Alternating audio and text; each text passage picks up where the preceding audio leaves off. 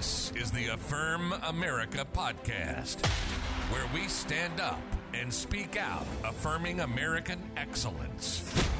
Coming to you deep in the heart of the Midwest, located in an undisclosed log cabin on the outskirts of town. Your host, Marquis Vandemark.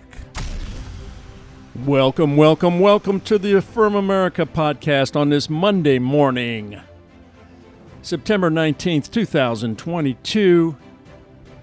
We had some lightning and thunder this morning. That's the end of the streak of nice sunny days here in the Midwest, but, welcomed rainstorm to keep the grass green, get us ready for the fall month here, just right around the corner. A couple more days left till summer officially ends. Hey, thanks for joining us on the Affirm America podcast. I'm your host, Marquis Vandemark. Let's start off with our headlines for this Monday morning. Let's begin with headline number 5. U.S. stocks fell to 2-month low as the Fed looks to increase interest rates by 75 basis points for a third time. From Reuters, all 3 major U.S. stock indexes slid to levels not touched since mid-July, with the S&P 500 closing below 3,900. Staggering past the finish line of a week rattled by inflation concerns, looming interest rate hikes, and ominous economic warning signs, the S&P 500 and the NASDAQ suffered their worst weekly percentage plunges since June. Investors Business Daily. In the wake of Tuesday's Consumer Price Index, markets reinforced expectations of a third straight Fed rate hike of 75 basis points. Right now, the market is leaning toward yet another 75 basis point rate hike in November, followed by 25 or 50 basis points in December. That would push the Fed target rate to either 4 to 4.25 or 4.25 to 4.5 versus expectations of 3.75 to 4% before the CPI report. Okay, so this is a direct problem of the Biden administration for their excessive spending. This is what causes inflation. This is what causes the interest rate hikes. They're trying to get control of the inflationary pressure by raising interest rates. We're in a very, very precarious situation right now. We're looking at the possibility of stagflation, which is a recession and inflation combined together, which is looming dark clouds for the future. That's what happens when we have usually Democrats that are in power. They spend. They regulate. They cut the energy. They have no common sense, no idea how economies work. They're based on their ideology and their desire for power. That's what drives them. They don't care about the American people. They care about their agenda. They care about their ideology. And it could be intentional. Understand anything about the Great Reset coming out of the Davos, then it's a possibility this could be intentional as well. But inflation is most definitely on the rise. They're trying to get a handle on it by raising interest rates, and that's exactly what's going on right now. All right, headline number 4. Governor Newsom signs package of green energy bills, increasing California's dependency on clean energy. From CBS, Governor Gavin Newsom signed a sweeping package of bills Friday to expand California's reliance on clean energy and reduce carbon emissions. Moves, he said, further establish the state as a global climate leader. The new laws include proposals aimed at reducing exposure to gas and oil pollution in communities of color, expanding clean energy jobs, and accelerating the state's timeline for getting most of its electricity from renewable energy sources. Newsom signed them following a record-breaking heat wave that forced California to rely more heavily on natural gas for its electricity production. From the Hill, the advancement of the bill's constituents, an essential piece of the governor's California climate commitment, a $54 billion action plan that aims to create 4 million jobs, according to Newsom's office. From the Hill, this comes just after California experienced rolling blackouts due to energy grid strain.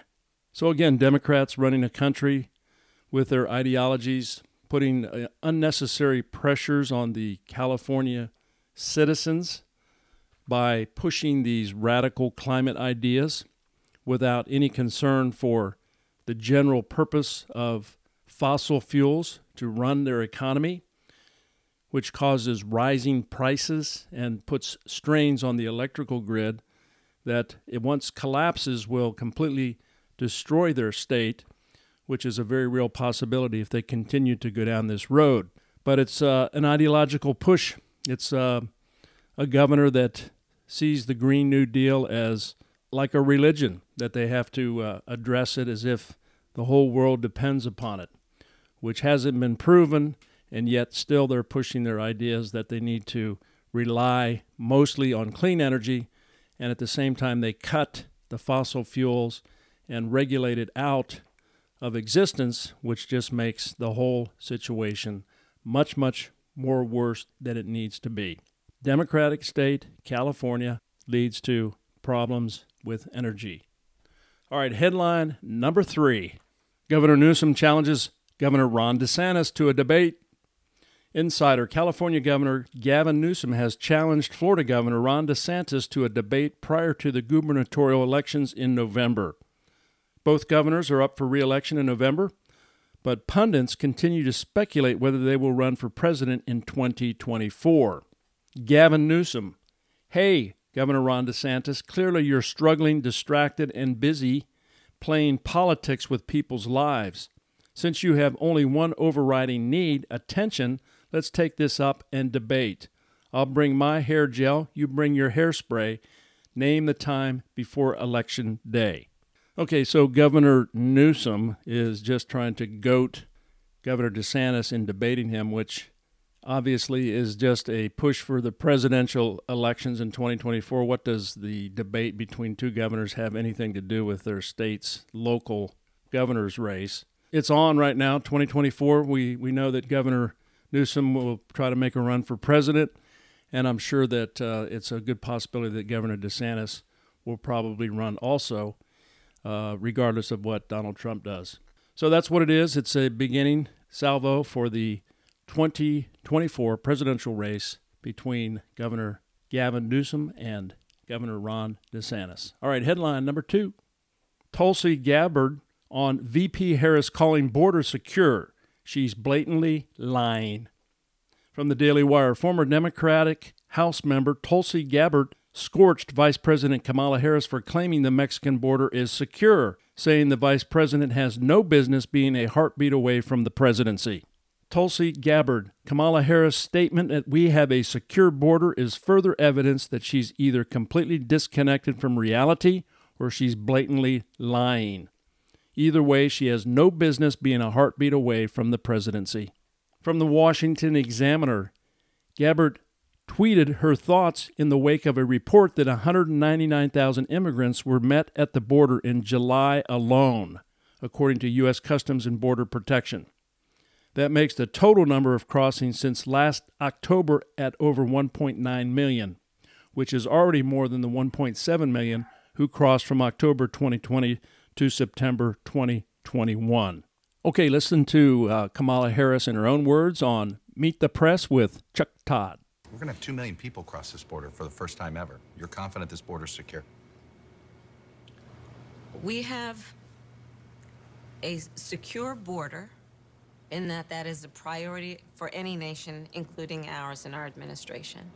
So it sounds to me like Tulsi Gabbard is correct. She is most definitely lying. I don't even think she's been down to the border. So she's just promoting her open borders policy without any concern for the results of 2 million people coming across the border in a year's time. And we're seeing all these sanctuary cities where a lot of these border towns are shipping these illegal immigrants, and they're all whining and crying because they can't handle 50 people in Martha's Vineyard. You would think with all their mansions and their multi-bedroom homes, they would welcome these immigrants into their homes, share a little wine and some cheese samplers with them, and really welcome them to the free new world. But no, they want to send them out, let the military come in and have them removed, send them out to a military base, feed them Rice Krispies and Fruit Loops. Yeah, this is how the Democratic liberals run and how they roll. They're not concerned about immigrants. They just want open borders so they can maintain their power through their voting blocks. So again, Tulsi Gabbard has it correct. Obviously, Kamala Harris is lying out her teeth. All right, headline number 1. D.C. mayor on migrants being sent to her sanctuary city. We're not Texas. From the Daily Wire, Washington, D.C. Democratic Mayor Muriel Bowser complained Friday that the nation's capital is not equipped for the influx of illegal immigrants being sent by red state governors fed up with porous Mexican border. The Democrat mayor spoke days after 2 buses Texas GOP Governor Greg Abbott sent from Del Rio dropped off 100 illegal immigrants in front of Vice President Kamala Harris's official residence at the Naval Observatory. Abbott and fellow GOP chief executives Ron DeSantis of Florida and Doug Ducey of Arizona have stepped up their efforts to bring the border crisis to blue states and cities. From the Citizen Free Press, D.C. Mayor Muriel Bowser, we're not a border town. We don't have an infrastructure to handle this type of and level of immigration to our city. We're not Texas. And what's that got to do with anything, Muriel Bowser? We're not Texas. What do you think? Do you think the Texans are real happy about all those migrants coming into their city? They've got much, much more than you do. You have 100 illegal immigrants coming into your city, and you're whining and crying. They have 2 million coming across their borders. So what's that all about? If you have any complaints, you don't have complaints to the governors. Why don't you go to your executive president, Joseph Biden, and tell him to stop his open border policy if you want to stop them sending these illegal immigrants up to your city and causing problems for your infrastructure. It has nothing to do with those governors. They're just a result of the symptoms of an open border. So don't complain to them, complain to your president, okay? All right, folks, that's your top 5 headlines for this Monday morning, September the 19th, 2022. Thanks for joining us this week on the Affirm America podcast. I'm your host, Marquise Vandermark. We'll see you tomorrow. Have a wonderful start to the new week. God bless you, and we'll see you then. This is the Affirm America podcast with your host, Marquise Vandermark. And let's never forget, America is great, and we affirm it.